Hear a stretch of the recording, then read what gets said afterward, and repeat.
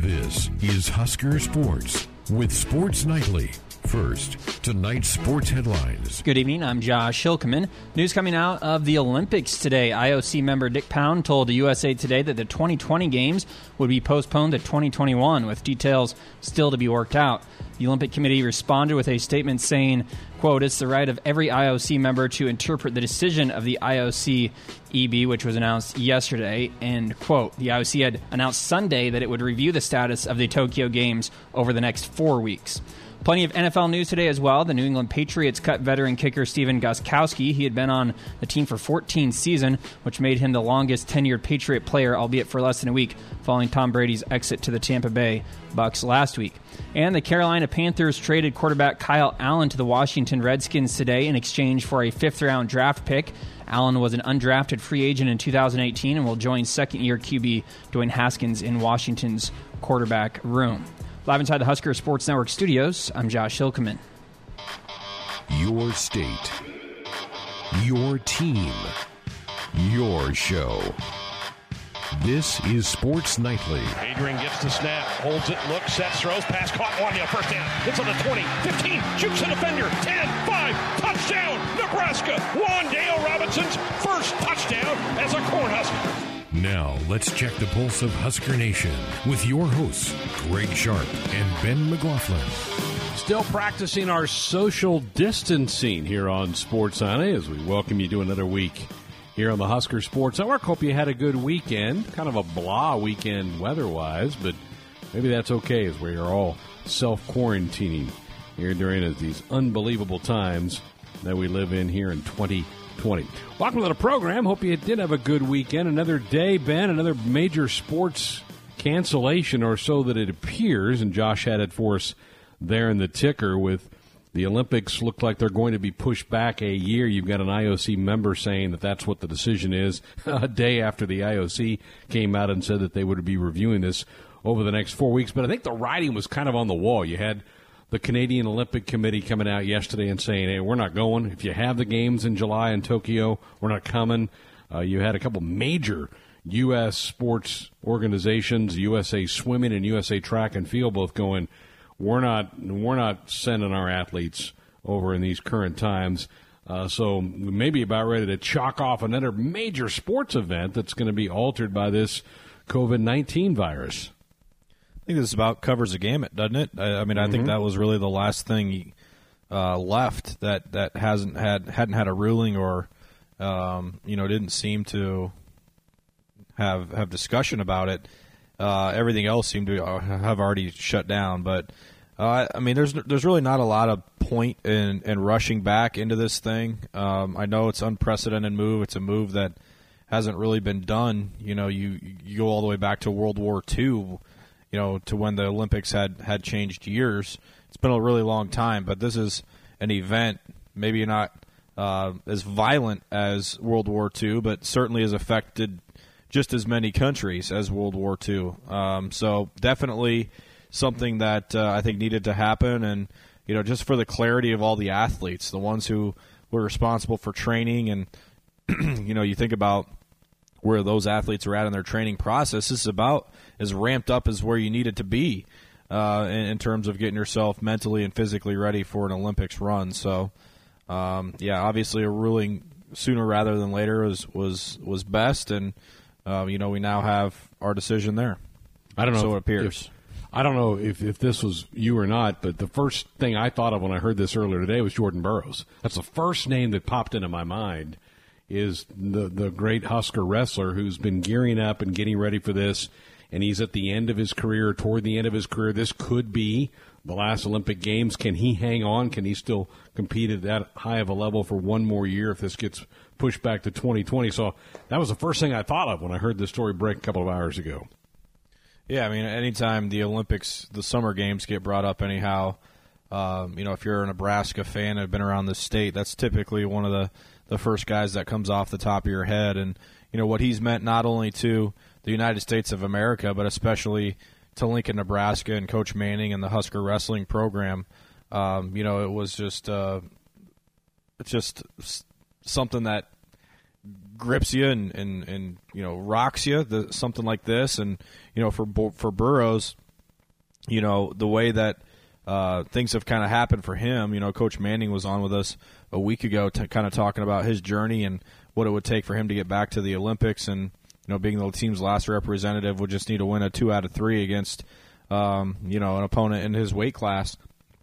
It certainly hits close to home, in that area with Burroughs and, the amount of medals and the amount of trips to the Olympics that he has given not only to the United States but to the University of Nebraska. You're wondering what's left for him and how much, as you said, he has left in the tank. Ben, in a normal year, we would be coming on this Monday, and we would probably be complaining about our brackets because the first weekend of the NCAA tournament would be in the books. We would have the Sweet 16 set.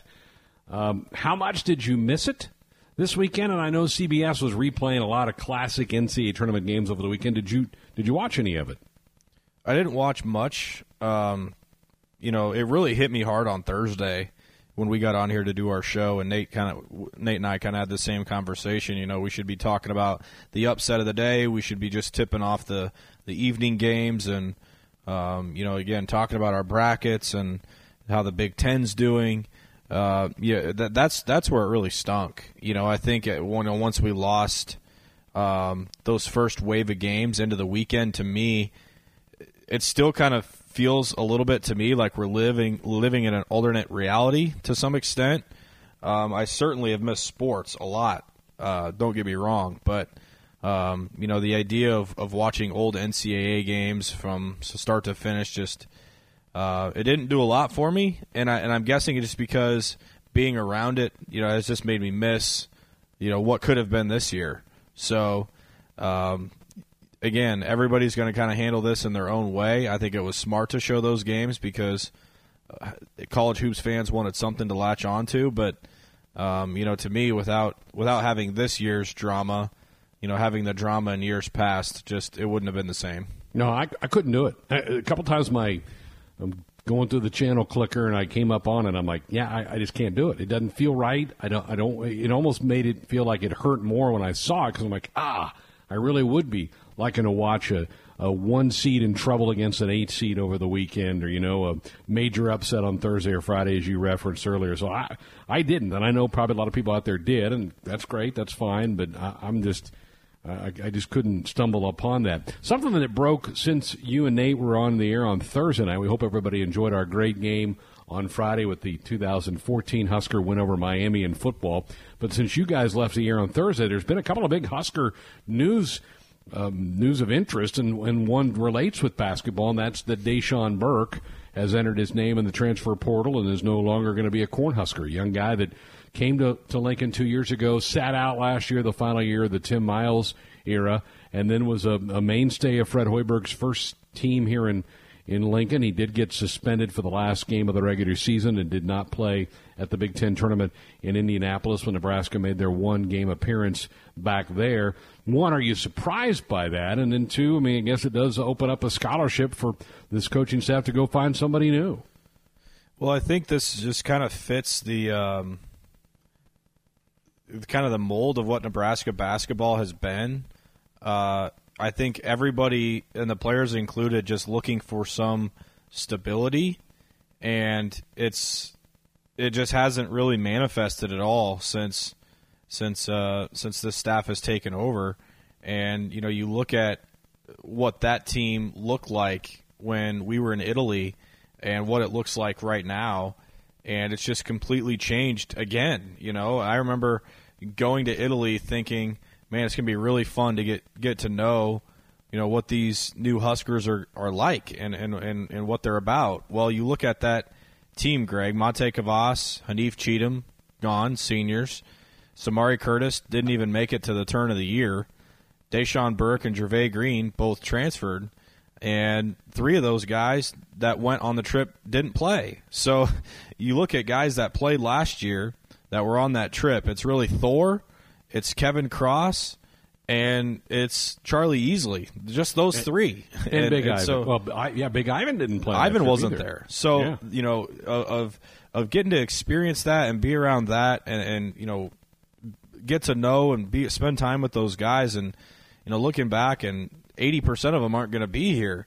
And getting our first look at Derek Delano and obviously Ivan came back last year, and Shamil, those three guys that sat out are, this is kind of our first time getting to know them as players too. So it's certainly been a whirlwind, and I think what everybody is searching for, and I think it's why, maybe Gervais left and, Deshaun left. You gotta wonder if just what type of stability that they're looking for, and especially Deshaun now as a graduate senior. I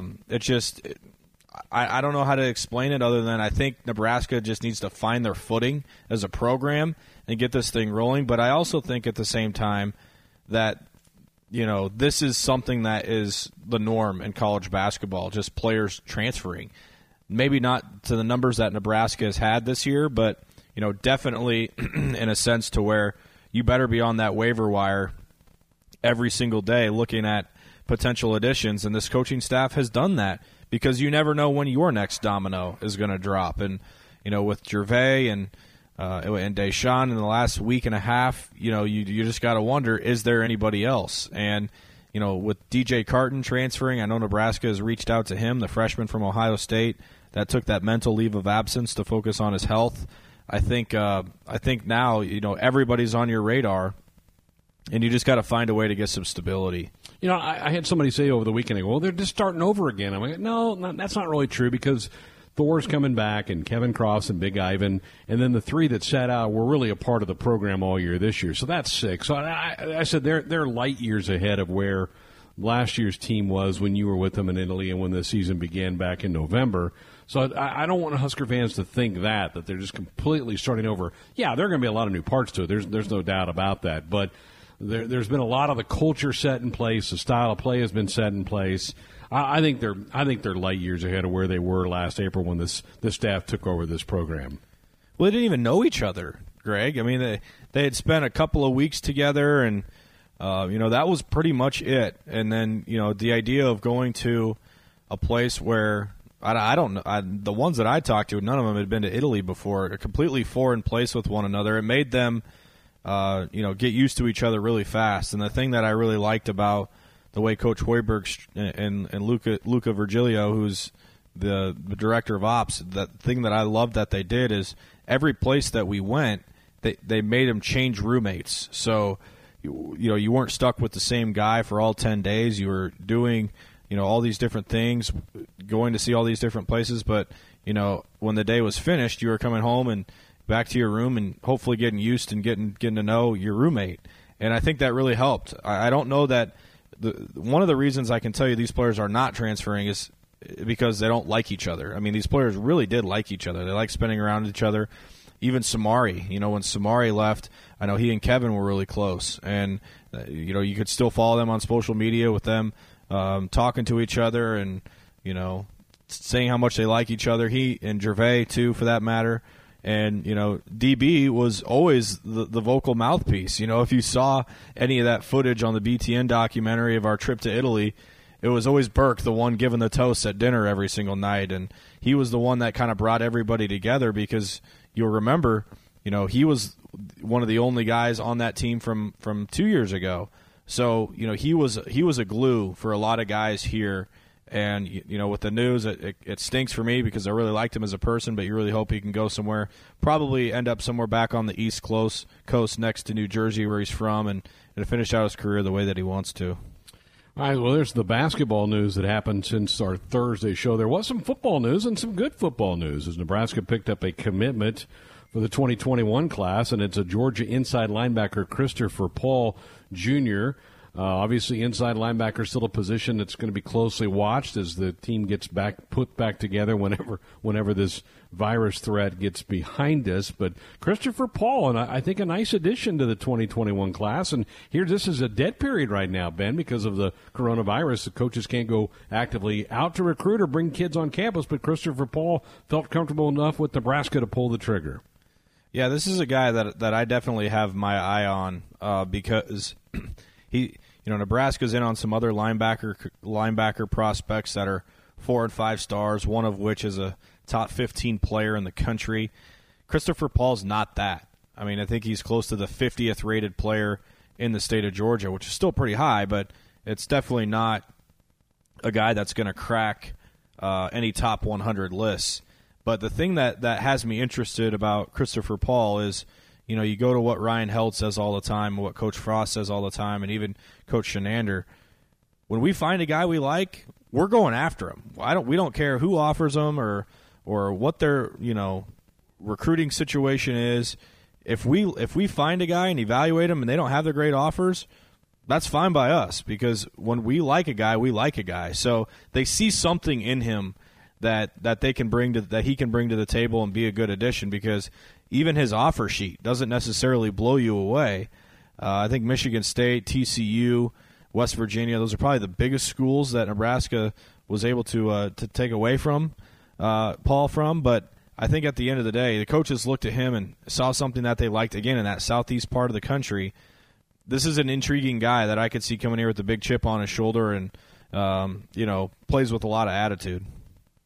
So Christopher Paul, newest member of the Husker 2021 class, committed to Nebraska over the weekend. All right, glad you're with us here tonight on the program. Eric Crouch, newly named to the College Football Hall of Fame, is going to join us here in just a couple of minutes. One of 3 Nebraska Heisman Trophy winners, so finally a chance to catch up with Eric. He heard about this when he was in Jamaica on vacation with his wife, but I'm sure he's certainly glad to have that. So looking forward to chatting with the newest member of the College Football Hall of Fame, Eric Crouch. Phone lines are open for you to join us as well. If you have some thoughts about the sports world, 866-HUSKER1, 866-487-5371. Back with Eric Crouch next. First down and 10 to go. Here's a handoff to Thunder, who gives it back to Mike Stunts. He's going to throw it. He's got a man out there at the 40. It is Eric Crouch. 15, 10, 5, touchdown! Yes!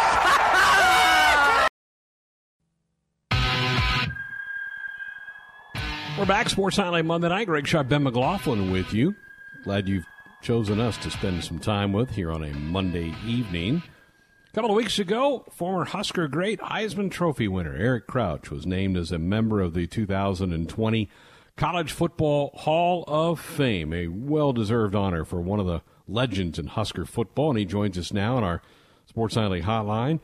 Eric, thanks for being with us here tonight. Congratulations. Boy, this seems long overdue and certainly well worth it to you, my friend.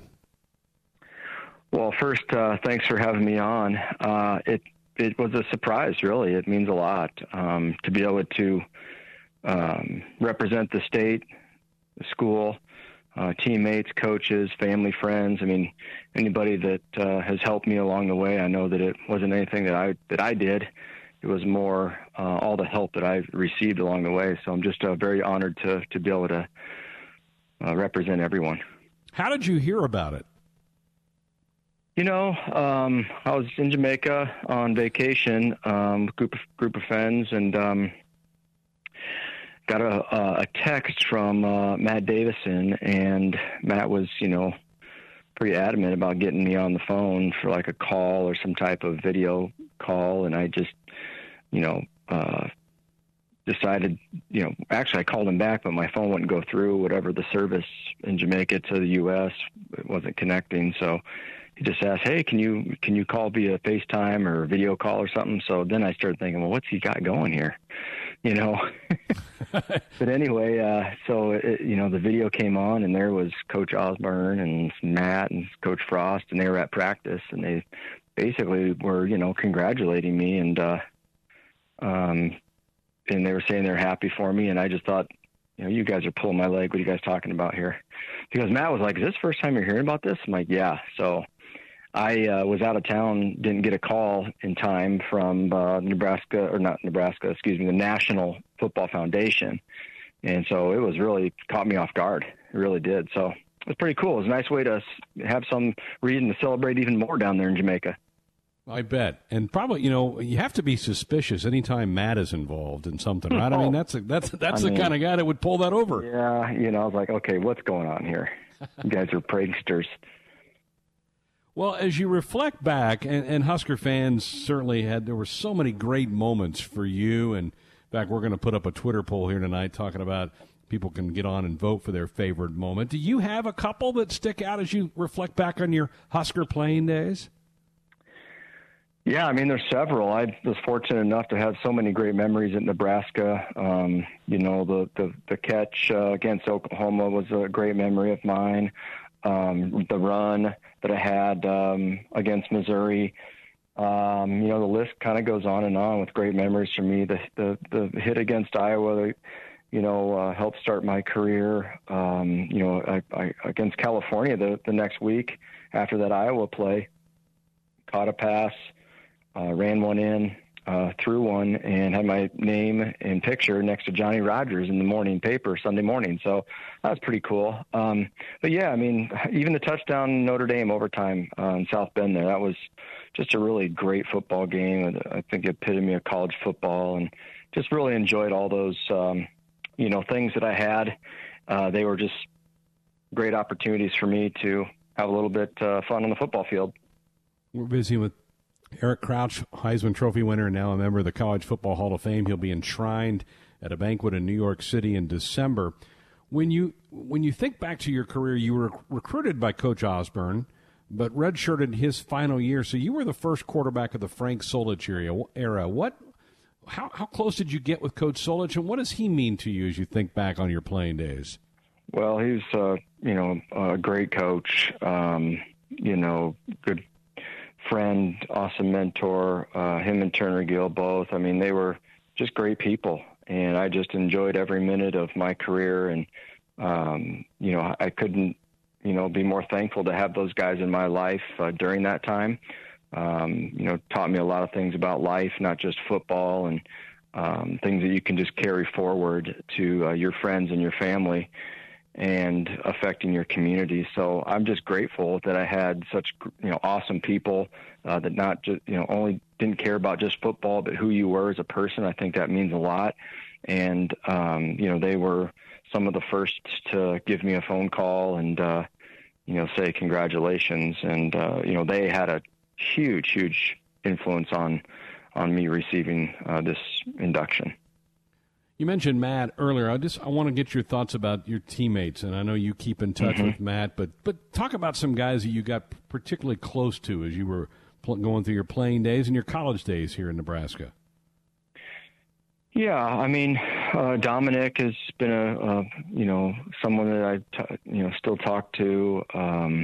There's Mick Botner, a guy I talked to quite a bit, and I see Kyle Morgan, and I kind of wish I saw more guys, than I have, but there's a lot of teammates. I mean, Matt Hoskinson and, some of these other guys that you are living in our communities, Monte Cristo. I mean, there's just so many guys, and, everyone's got busy in their lives. We always wish we could see each other more, but, the guys that were ahead of me, inspired me. Gave me a lot of confidence and, made me fight for the history and the tradition of Nebraska football. And hopefully I've been able to, influence those that have come, after me in the way that I played the game and some of the things that our teams and players were able to accomplish. Eric Crouch is with us. He was 2 weeks ago named to be the latest class of the National Football Foundation College Football Hall of Fame, the 19th Cornhusker player to be enshrined. The last one was Aaron Taylor, who was a terrific offensive lineman for Nebraska, in fact, a two-time Outland Trophy winner. If you were standing on a stage, Eric, and with surrounded by some of the top quarterbacks in Nebraska history, who would be around you in your eyes?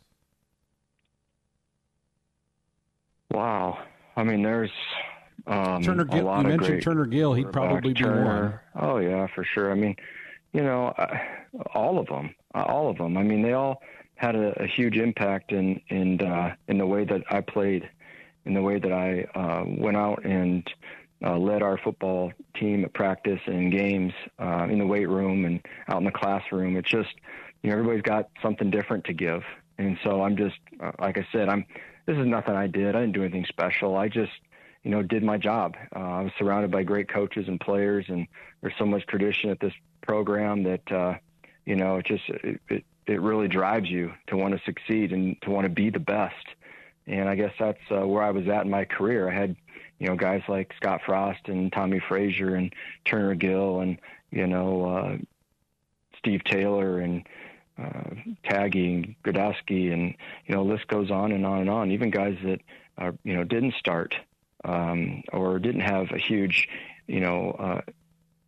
experience playing in games, but were there, competing and making you better at practice. I mean, there's a lot of those guys as well. So, I guess just everybody that is involved in the program should just, be celebrating this like I was, for the guys in the past. Every time someone got, from Nebraska put in, it was just, made you feel good that you were part of such a great program. And obviously the honor is great for the person, but man, you're just so proud to be part of Nebraska football. It's an amazing fraternity, the one of Husker quarterbacks. I want to ask you something about the current one, and that's Adrian Martinez, Eric. He had such a great freshman year. Maybe didn't put up as good a numbers as the sophomore season went along. As you watched the team play last year, and you've been in that situation where you're the guy and everybody's looking for you to make plays out on the football field, what did you see when you watched Adrian play last fall, and your thoughts about him? He's certainly a wonderful young man. Yeah, he certainly is. I think he's got a great ability to lead. He's very talented. He can throw every route. He's strong. He's got just about everything you want, in a dream quarterback. I think that, for some reason, he was set back a little bit last year. I don't know if it was he was a little more injured than what people thought, or, he just, I'm not sure what it was. I don't know. There's certain things, he lost, good receivers, but I think he's got to understand that, he, is the leader of the offense, and he's got to take responsibility for getting his team on the same page, whether it's receivers, running backs, or offensive line. And I got a lot of faith that he can do that. I mean, he's definitely the guy. He's shown that he's got the great ability to play the game. And like everyone else, would love to see him win more football games. And so hopefully the whole entire program, the staff, coaches, players, everybody involved will, up everybody's game so that next year when we're watching Nebraska football, we're putting up W's on the board and showing that excitement from the past that I know Nebraska can do.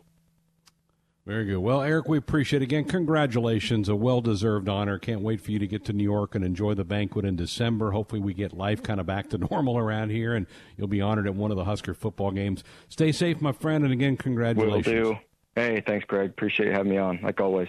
There he is, former Heisman Trophy winner and now a Hall of Famer, Eric Crouch, joining us on our Sports Nightly Hotline, brought to you by the Woodhouse Auto Family, bringing you more choices in brands, locations, and service. Experience the difference.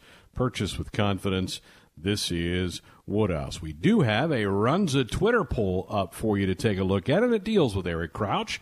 What is your favorite moment from the Husker career of Eric Crouch? The touchdown catch against Oklahoma, the 95-yard run against the Missouri Tigers, running over an Iowa player, or the game-winning touchdown run against the Fighting Irish of Notre Dame? Get on there and vote.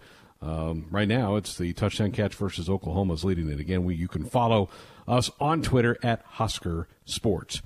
Who would join Eric Crouch on a Mount Rushmore of Husker quarterbacks? Ben and I will get into that if you've got some thoughts about that. Love to hear your take at 866-HUSKER-1, 866-487-5371. We'll take some calls and we'll discuss next. Darren Diedrich is alone setback. Tracy Wistrom also in the game at tight end. He goes in motion to the left. Eric Crouch pumps once, is in trouble, eludes a tackle, gets out of the end zone. He's to the 5, he's to the 10, Crouch to the 15, out across the 20, Crouch to the 25, out across the 30, 35, 40. Look out, he could go. He's to the 40, he's to the 30, he's to the 20, he's to the 10, he's all the way. We're back for hour number 2. Big hour coming up. We're going to talk to Husker baseball coach Will Bolt here in just a couple of minutes, and our own Lane Grindle has been making all kinds of news with a tweet that has gone viral, encouraging people to rehang their Christmas lights. What's that all about? We're going to get the skinny from Lane Grindle coming up a little bit later on. Did you take up Lane's advice, Ben? Did you rehang your lights? No. I didn't either. Because that means I just have to take them back down. So I'm not going to do that. How do we feel about, Unfortunately. Josh talked about the NFL and the ticker there. How do we feel about the Chiefs the last 3 weeks? I guess they got Chad Henne signed, right? Chad Henne's the backup quarterback. They signed an undrafted corner from the Giants. They've obviously lost a few that they knew they probably weren't going to be able to re-sign. Wisniewski, who they signed, who wasn't even playing when the Chiefs signed him, but with the lack of depth that Kansas City had at guard late in the year, he really came in and did a nice job. But, yeah, they really haven't done a whole lot. When you're Super Bowl champs, if it ain't broke, don't fix it. Did they franchise Chris Jones? Yes, they did. Which I think that's a wise move. They did, but it's non-restrictive, so other teams can negotiate a long-term deal if they want to shell out 2 first-round picks for him. There's always that clause in there. That not restricted, non-restricted tag, and Chiefs obviously working on a deal with him as well, but put that non-restrictive tag on him. So if someone wants to come pay 2 first-round picks for him, Kansas City would take that. So I did see a graphic this morning, Ben, that the Chiefs have the least amount of space under the cap of all 30 teams in the NFL. I'm not surprised. I don't know if that's where you want to be, but you got number 15 on your team. We got number 15. We got number 10. We got number 87. We got number 32. We got number 95. Don't have 21 anymore. No?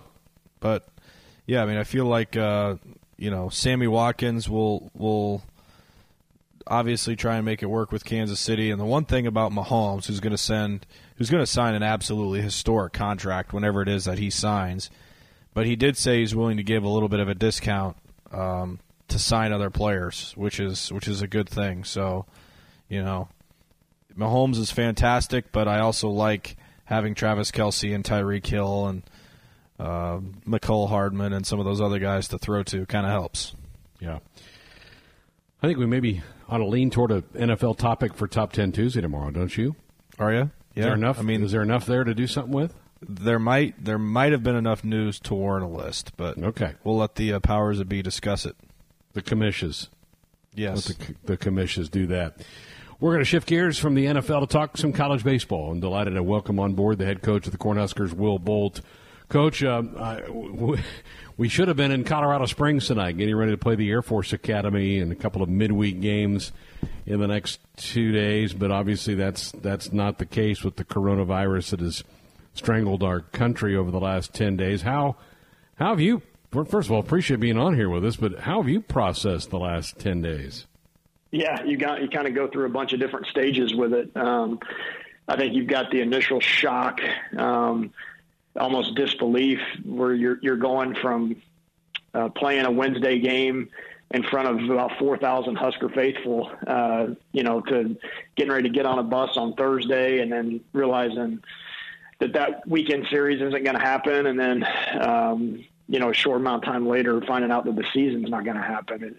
There's just a lot of different stages to this where you're having to get over the initial shock. And then you realize how big this issue is globally, nationally, not even taking sports into account, just trying to, people's well-being and their health and those kind of things. So you're making sure your players, their parents, your loved ones, your family, your staff's family, everybody's, in a good place. And that's kind of where we've been. And I'll say this, just having some family time that's not normally there, that's something I'm not taking for granted at all. Ben and I were on our way to Wichita, Coach, when we turned the car around and headed back, and I know your team was probably getting ready to board a bus and head down there for a weekend series. What were those immediate hours like? How much emotion was there when you met with your team?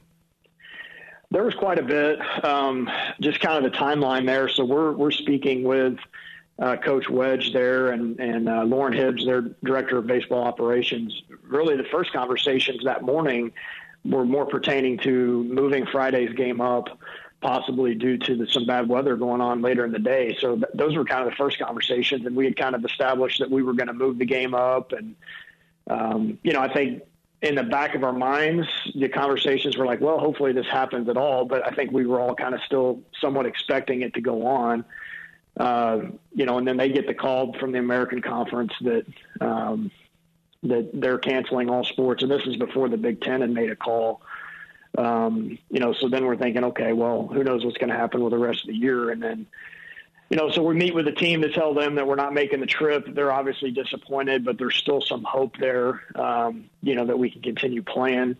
And then when the announcement's made, I think everybody's, again, just that shock, disappointment, uncertainty, all those emotions kind of wrapped into one where you just have no idea what to expect. And gosh, I can tell you that just the first, 5 days after President Trump kind of let the United States know that this was a big deal, seemed like a month. I mean, just those first few days just kind of crawled by, with guys just out of their routines and that type of thing. So a lot of emotions there from our guys, but I think they've kind of gotten to the same part we have as coaches where you get over the initial part of it, and that's what you're kind of pre-programmed to do as an athlete is just move on and try to find, the next best solution. So unfortunately, there's still not a lot of answers there, but, our guys are getting by the best they can.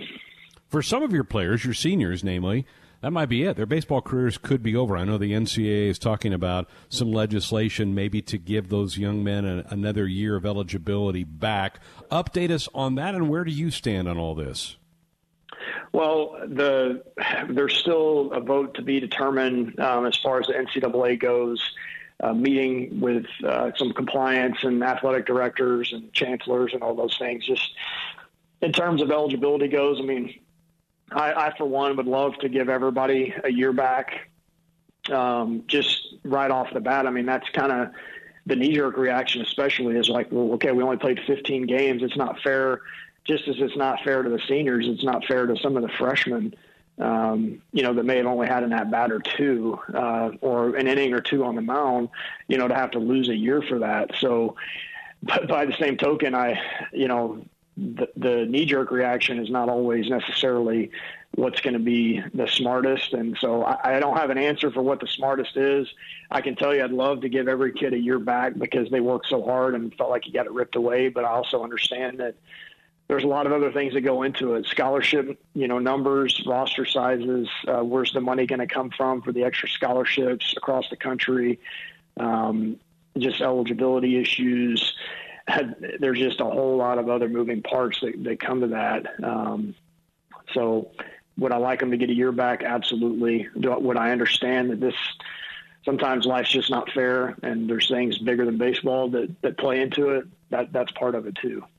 Visiting with Husker head baseball coach Will Bolt here on Sports Nightly on the Husker Sports Network. Where are they now? Are there some guys still in Lincoln? Did some of them go home? Do you have any idea? I mean, this would have been the spring break week for campus. Have you had much communication with the fellows? Yeah, we've been in communication. We had an initial, after our last team meeting face-to-face, we got a bit of a head count as far as what guys were planning on doing. From that initial meeting, which would have been the Friday that we're supposed to be playing at Wichita State, at that point, all but about 10 guys headed home, out of town, no classes going on, face-to-face. We weren't able to practice as a team.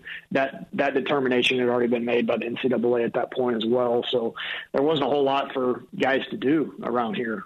So most of them have gone home. And kind of as we've gotten a little bit deeper into it, I think just about everybody that's not local has headed back to their hometowns. I don't want to add a lot of salt to this, but you were playing pretty good baseball when this thing got shut down. You'd won 6 out of 7. It looked like your team had kind of found a way to win some games in different forms there at the end of this thing. Yeah, we had, and that was what I was most proud of, is because, to be a good team, you've got to find a way, like you said, to win in different fashions. And we had kind of shown that, you're not going to have to win 9-8. You can win a 1-0 game. We had the fielding percentage had climbed up to 980. And again, we're far from a perfect defensive team, but 980 is on pace for a school record. So, we're taking care of the baseball.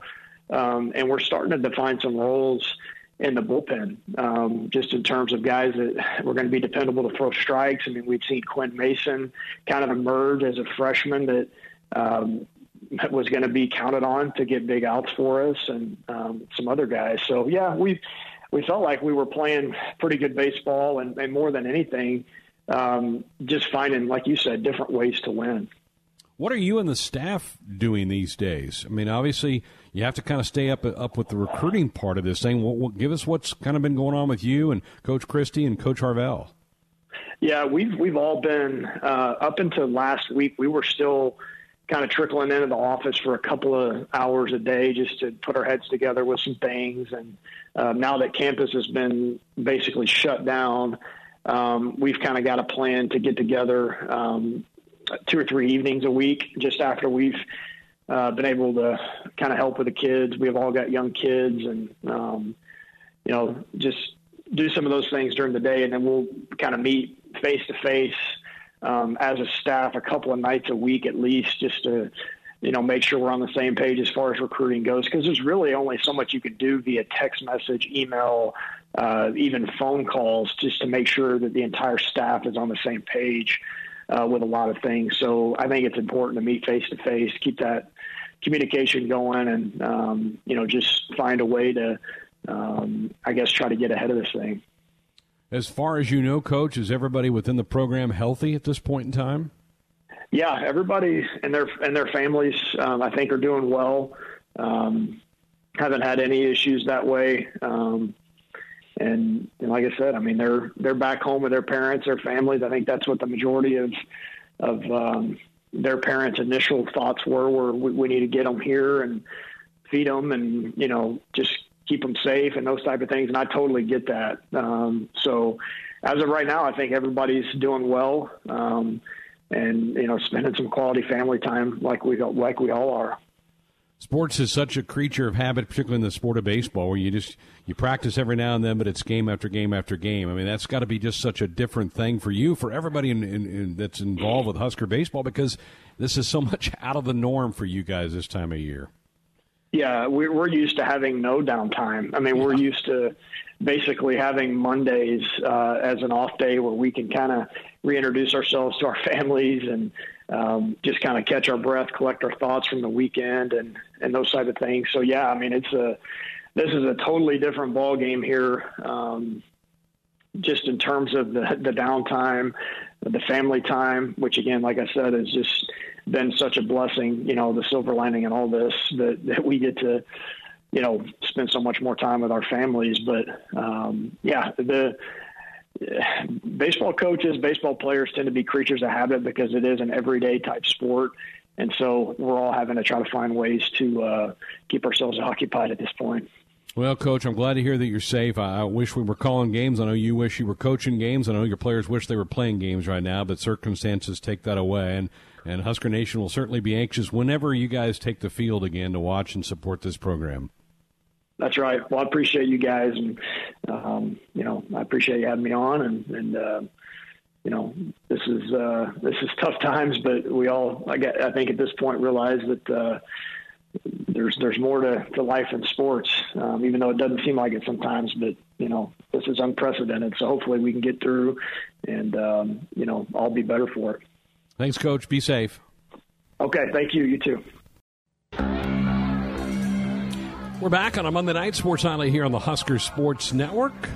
Going to have Lane Grindle join us here in just a scant minute. But before we do that, let's head to Lexington and Russ. Good evening, Russ. Welcome aboard. Oh, well, thank you. Good evening, Greg and Ben. You're talking about the quarterbacks. I would say what's your top four list there, I would agree with, but there are some other ones too. Before I get to that, Jerry Taggy's one I'm back in my day, back in 71 and 70. But also Eric Crouch, a couple more highlights. In 99, they finally beat Texas in the Big 12 championship, and he was a quarterback then, wasn't he? Yeah, he sure was. I think he was. And that same year, they beat Colorado in overtime, and he scored the winning touchdown there, too, if I remember right. Yeah. There's a lot of them for Eric.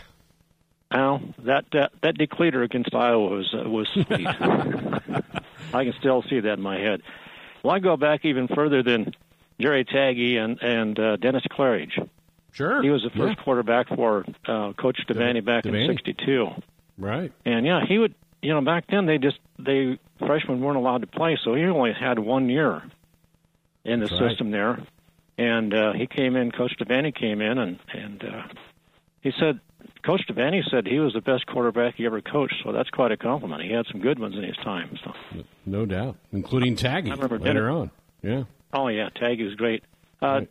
Dennis Claridge in the Orange Bowl in '64, January 1st, they played Auburn. I think the second play from game it was. They called a quarterback trap, and he took it for a touchdown. I mean, I don't know how many yards it was, but that was very impressive too. So I remember there's that. a lot of them on the list. No doubt. Ross, appreciate it. Thank you so much for the call out in Lexington. Be safe out in that part of the state. Lane Grindle, who is former host of our little show here, tweeted back on March 15th, what if we all put our Christmas lights back up? Then we could get in the car and drive around and look at them. That seems like a fair social distancing activity, and boy, did it lead to something that's gone viral. Let's dive into it. His voice will sound familiar. And that ball's gone. Bye-bye, baseball. His knowledge is endless. He looked so fast. It was unbelievable. He's our Major League Baseball insider. Just ate a brownie, so I'm ready to go. Lane Grindle. Well, we appreciate Lane squeezing us in. I mean, you're in high demand these days. Washington Post, CNN, you're all over the place. It's been kind of a weird week in a lot of different ways, right? You and I talked. I was flying home from Phoenix on Friday the 13th of March, actually, and no baseball. We don't know when we're going to have baseball. But, I sent a tweet, didn't think much of it, and it kind of blew up a little bit, which has occupied some time that has otherwise been void. So, it's given me something to kind of do over the course of the last week, that's for sure. So you tweeted about, with all this downtime and people being at home, go out, rehang the Christmas lights, and then families can go for drives at night and check out some local lights. I mean, I don't think you had in your wildest dreams that this thing would have taken off the way it did. No, I really didn't. To be honest with you, and you know this, Greg, because you know me very well, and the people that know me the best know that tweet was a little bit tongue-in-cheek because I don't like heights. And so when it comes to hanging my Christmas lights, I've had a whole host of issues over the years. Going back to when I lived in Lincoln, my last house that I lived in Lincoln, we had just moved in. I hung the lights. I did such a poor job that my neighbor came over and said, why don't you let me do this? And he rehung my lights for me because I did such a poor job. I got here in Milwaukee, and my neighbor watched me trembling on a ladder and said, I think I'm going to put those up for you. So 2 different times I've had neighbors put up my lights for me. I've assisted, but I haven't been the one up on the ladder, so to speak. I did put them up myself this past year, and I put them back up like I tweeted. When I sent it, it was kind of a joke. It was kind of a, hey, this would be cool, but I didn't expect anybody was going to really do it. And by the time I woke up the next morning, I was starting to get pictures from people of, hey, I took your advice. I hung my lights back up, and they started using different hashtags, lights for hope, love lights, lights for life, all sorts of stuff started popping up. And I still didn't think a ton of it, to be honest with you, Greg, but then by day 2, my name started showing up in all these stories, and they were crediting me with coming up with the idea. And let's be honest, I don't think I came up with the idea. I think there were a lot of people that had the same thought. I think there were some people that already had their lights already back up at that point in time. I just probably amplified it by thinking out loud, and it's kind of taken off from there. It's been a little bit wild. You've heard from a lot of media outlets from around the country, haven't you? Yeah, I have. I did an interview that hasn't aired yet, or not aired, but hasn't run yet for the Washington Post. I did an interview with MLB.com from our Brewers.com writer Adam McCalvey. They talked about it on CNN. Jake Tapper had it on CNN, was talking about it. I think a couple of other news programs aired some stuff about it too.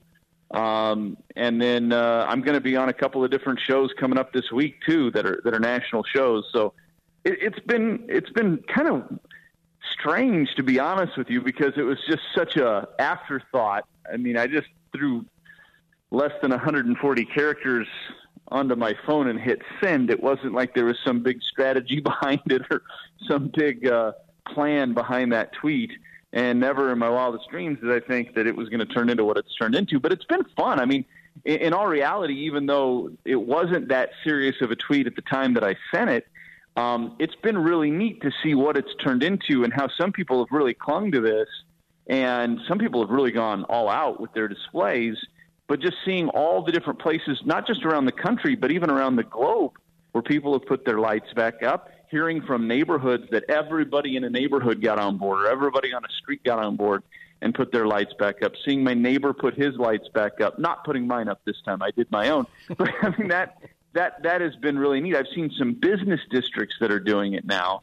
And this thing has kind of become a thing around the country. I don't know how many people are really doing it, but I would guess hundreds at the very least have started doing it. Maybe we're into the thousands now, and I hope it kind of keeps growing, to be honest with you now, because I think it's been a positive story in what's been an overwhelmingly negative news cycle over the last couple of weeks, and there's not a lot anybody can do about that part of it because we're fighting, as they say, an invisible enemy right now with this coronavirus, and we just have to try to stay positive and get through each day and get closer to the other side of this thing, because there are going to be great times on the back side of this virus. But any little positive thing we can cling to right now, I think, is fun and kind of maybe brings a little bit of unity about too. And so I hope that this thing continues to take off. I hope people keep putting their lights up. Visiting our Major League Baseball insider, Lane Grindle, we knew him before he became a worldwide sensation with the tweet about putting your Christmas lights back up. What did your employer think of this? They liked it. I mean, they got a chuckle out of it and encouraged me to do some of these interviews, because when I first started getting requests, I didn't know. Everything's kind of weird times right now. We're not playing games, and so I did take it to my employer and said, hey, do you want me to do these interviews? And they said, absolutely, go ahead. We would love to see you promote that. It's a positive thing. It's something that is making people smile, and we're all for that. So, no, they've been very supportive of it, and I'm not shocked. It's a great organization. I'm so fortunate to work for the Milwaukee Brewers, and I've been just fortunate in my career to work for the Brewers, and before that worked for a place as great as Nebraska is, as you well know, and those are special places. And so I'm really, really fortunate that I've been able to work at places like I have. Now, this newfound fame, it hasn't completely thrown the family unit out of whack, has it? You don't have reporters on your lawn or anything like that at this point, do you? No. We're homeschooling. We're distancing, social distancing. We're doing all the things they're telling us to do. And last week felt like maybe a little longer than your typical week because you're stuck in the house. And we're making the best of it. I mean, that's all you can really do as a family right now. And we have chores and we have school time, and we're trying to keep everybody on as best a schedule as we can. And I think everybody else is in that same boat right now. And that's kind of, I think, why some people have just grabbed onto the Christmas lights idea, or the lights for life, or hope lights, whatever you want to call them. I think that's part of the reason why people have kind of latched onto this, is because, the weather's getting a little bit better, and, it's something to do. It's something to get outside the house, but you're not breaking any rules of social distancing necessarily by hanging the lights. And it's an activity right now that I think is pretty acceptable. And so, that's, I think, one of the reasons why this has taken off a little bit. Oh, that's great. Well, those of us in the office have a theory, kind of a dark side theory, that this might have actually been Luke's idea. I mean, I don't know if there's anything to that maybe you poached an idea from your young son. No. Luke came out and helped me hang the lights, though. And, he kind of looks at me and is like, Dad, your knees are shaking. He points out a lot of obvious things about me not liking being up on a ladder, but he gets right out there in the middle of it. He just wants to know when we're going fishing next. We've got an indoor batting cage. It's not a real one. I've kind of built one in the basement. So that's how I occupy his time right now, is we go down there, I pitch to him, he hits. We do that about 3 times a day right now because, hey, what else are you going to do? and he's waiting for the weather to turn so he can do a little fishing with Dad. We went out last week one day because, again, you can social distance with fishing pretty well along the bank, and so we did that. But, yeah, I mean, I can't give him credit. I came in with this idea, and I just kind of said it out loud as a joke to Allie, and then she goes, you should tweet that. I bet a lot of other people feel the same way or have thought the same thing, and I think, lo and behold, that's kind of what happened. I had one reporter tell me this week that I got a chuckle out of. He said, 30 years from now, you're going to have this long career as a Major League Baseball announcer, hopefully, but there's going to be this little bullet point in your bio where it says, and do you remember during the pandemic of 2020 when he inspired people to hang Christmas lights? It's going to be kind of a strange little, footnote, hopefully, in my career. Well, very good. Well, we hope the next time we have you on, we're talking about the great pastime of baseball and all the wonderful things at Major League Baseball. But in the interim, we wanted to get you on to talk about this thing that's gone viral. So be safe, keep the family safe, and hopefully the next time we talk, we're talking about the ball bat sport.